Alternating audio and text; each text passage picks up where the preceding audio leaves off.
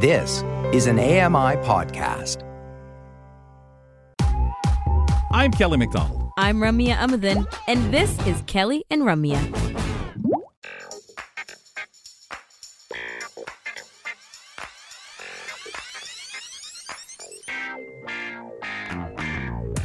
Spending time with Brock Richardson today on the program. Ramya is away and we'll be back on the show tomorrow.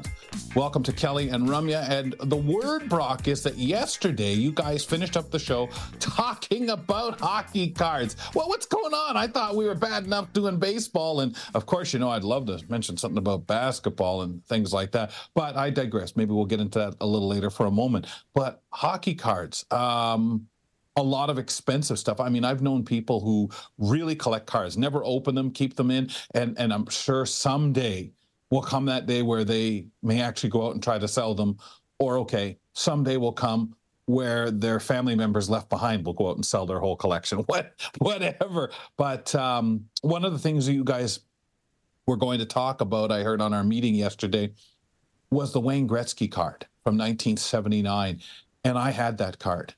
And my dad took my hockey card collection that he helped me start, that I guess I apparently lost interest in because he gave it to another kid who then went and sold it a few months later for over $200.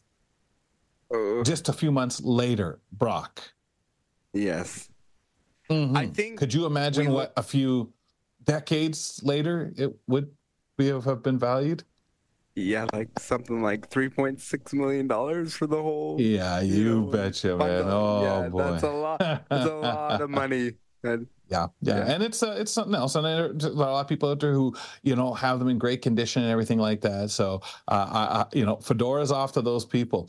Folks, it's time to get into a conversation on nutrition. We do this every other Tuesday on the program. Let's welcome in Julia Karantjas.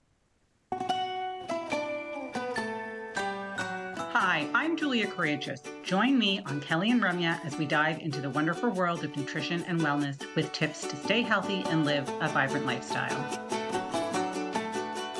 Always love having you on board, Julia. Thank you very much for being with us.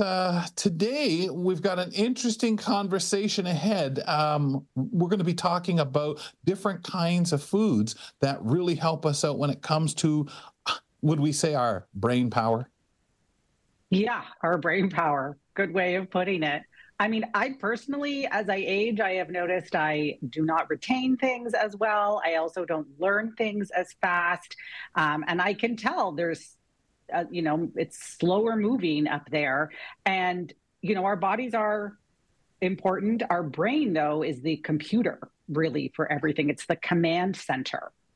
It's the organ that consumes the most energy, which is really important to note. And so it would make sense to learn about foods that are beneficial for it and what we can eat to help fuel it. And the great thing about these foods that are good for the brain is that it isn't just one type of food, that there are foods in many different categories. So I think this makes it easier to, you know, digest, pun intended, to learn about what we can eat to help better fuel our brain and protect it. Yep. Well, when we're talking about fussiness, pickiness, or just simply having choice, we all like that because we're all so different. And when you talk about recall, trying to remember stuff or hold it in your head, I always think, oh my goodness, as I get older, this is just getting so much worse. But I remember, gee, I had trouble since I was 5 coming up with certain names, certain words. But we do know there's a decline, and there are things that we can do to work on some of that. So I want to go back to the question that really jumps into my head when you talk about powering that computer that uses up so much energy. What categories are we talking about here when we say that regarding foods? Right. So we know that omega-3 is a very beneficial fat for our brain. And we've talked about, you know, flaxseed and other fats in various segments before because it's so very important. But that's one category is omega-3. And so then if you're only considering foods that have omega-3, it can be limiting. So salmon, right? Some seeds like flax, like we chatted about, but there are also fruits and vegetables that are good for our brain, and whole grains and nuts and other seeds besides flax. And this variety allows for multiple opportunities in the day to feed your brain and to protect your brain. And so if you don't like one food or you don't want to keep consuming that food, it's great to have other options to turn to that you can also use in different ways. Or, perhaps it's a seasonal thing. If you like to eat seasonal, not all food is in season all the time. And so variety is always so important. So anytime that there's a variety component, it's beneficial.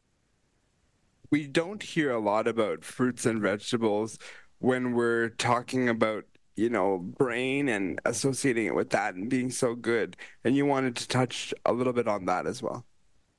Yeah, we always talk about fruits and vegetables for general health. And I mean, obviously, you could lump brain into that category of general health, but specifically, we talk about fruits and vegetables in the field of heart health and colon health because of their fiber content. I mean, we've talked numerous times about fiber, so important. But we don't talk about them for brain health. But the antioxidants that you find in fruits and vegetables help to protect brain cells from damage. So they can be beneficial when you're talking about the category of brain. Fruits such as bananas are great, blackberries and avocado. Yes, I put avocado in the fruit category. And then vegetables such as broccoli and beets.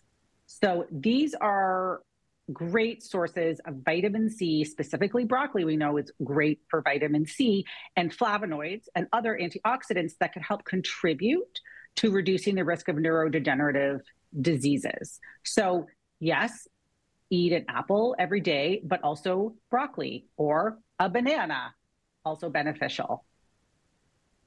You went there with the avocado. That's kind of like people going there with pineapple. I did. Oh my goodness, good. Why do you think we don't discuss the brain health? I almost feel sometimes because brain seems to be the thing we either know the least about or feel we know the least about, we've found out more about later than we have other areas, or it's one of those things that people just almost instantly go into with doubt. Yeah, I'm sure that helps the brain. Sure. How do you know it helps? Even though we know it's part of the human body, these are the positive things. Do you think that's kind of why it's just not spoken enough? It's almost like, yeah, you don't really know how good these bananas are, yet we know there's darn well research and so much backing. Yeah. I don't know what the disconnect is. We focus a lot. I mean, maybe it's just me and the realm that I hang out in on all of the organs, from your neck down, like everything that's in that torso area. Yes. The stomach, the intestine, places where you're actually digesting your food. We always talk about those, large intestine, small intestine, and then your colon. We focus a lot on heart health, especially when we chat about women's health, because we know cardiovascular disease is the number one killer of women. And so those discussions are all super important, but there isn't as much conversation in terms of foods for the brain commonly. I mean, obviously these are huge fields of research, but in the day-to-day, nobody says, oh yeah, it's a really good brain food. But we would say, oh, I heard that's really good for heart health. And I'm not sure if it's just because it's such a complex organ and so much research is still yet to be done on it, perhaps, but it certainly doesn't seem, for the us common folk who are not in the world of academia to chat about it a lot. And maybe we're forgetting to, and maybe that's a direct correlation. Maybe that speaks for itself. Yeah, I think we worry about it more on the level of strokes and things like that could happen, damage that could happen to it, as opposed to keep it being effective and keep it working. Okay, I want to go back to your bananas. What do they do in terms of brain health? Yeah, bananas. I know we talk about bananas for potassium, which is so good for heart health. But bananas are also a source of an amino acid called tryptophan. And this is kind of alarming if you're not used to chatting about bananas and the, as a source of amino acids, because typically amino acids come from meat things. But this amino acid helps our body make a hormone called serotonin, which is good for our mood And it also may help increase a person's ability to learn things or remember things. And this is where it hit home for me because I do have issues remembering things. So we typically do get amino acids from protein-rich foods. Obviously, anything that came from an animal would be a protein-rich right, food. like our turkeys would have the tryptophan, right? We always hear about it connected with turkey.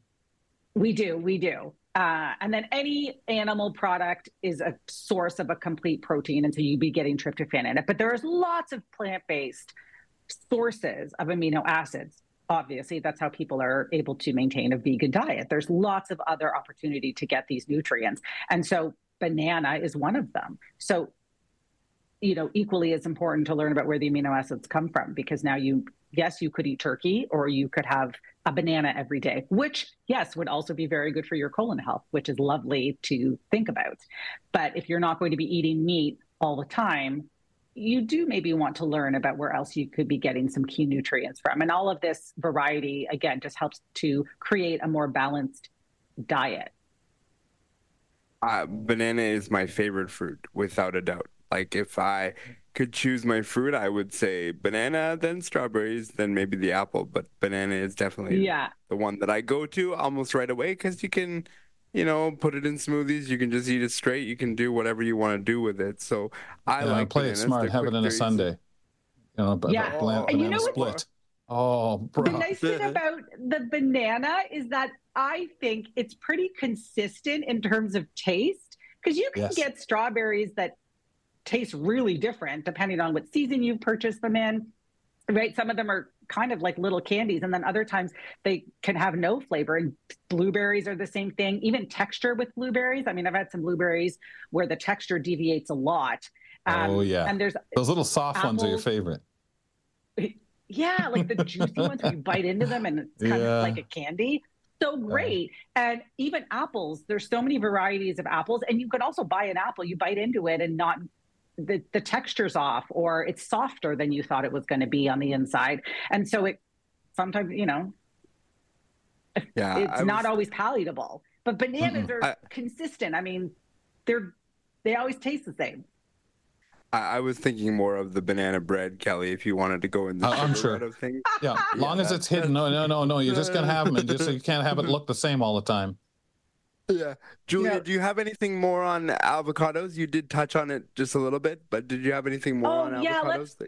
Sure. Yeah, let's chat about that because I talked about the fruits and vegetables. I put them all together, but they do different things. So avocados are fatty, fleshy fruit.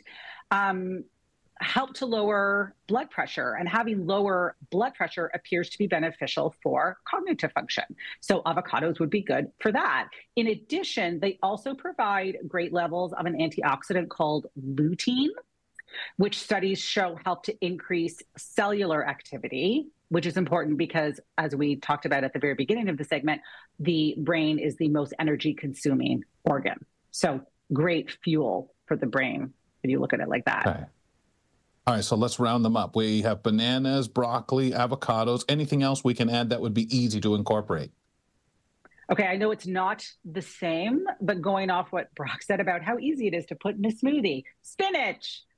Spinach, you can throw a handful into your soup, stew, on top of any stir-fry dish, into your smoothie. Spinach contains beta-carotene and lutein, which a study done in 2020 that was published in the Journal of Nutrition found that these nutrients have beneficial effects on cognitive function. So it would be, useful to eat these on a daily basis. And I do want to note that we want to eat these foods on a daily basis. And the occasional handful of spinach here, one banana a week isn't going to do the job. It is really part of developing the healthy habits and the consistency that you would really feel the benefit of these things.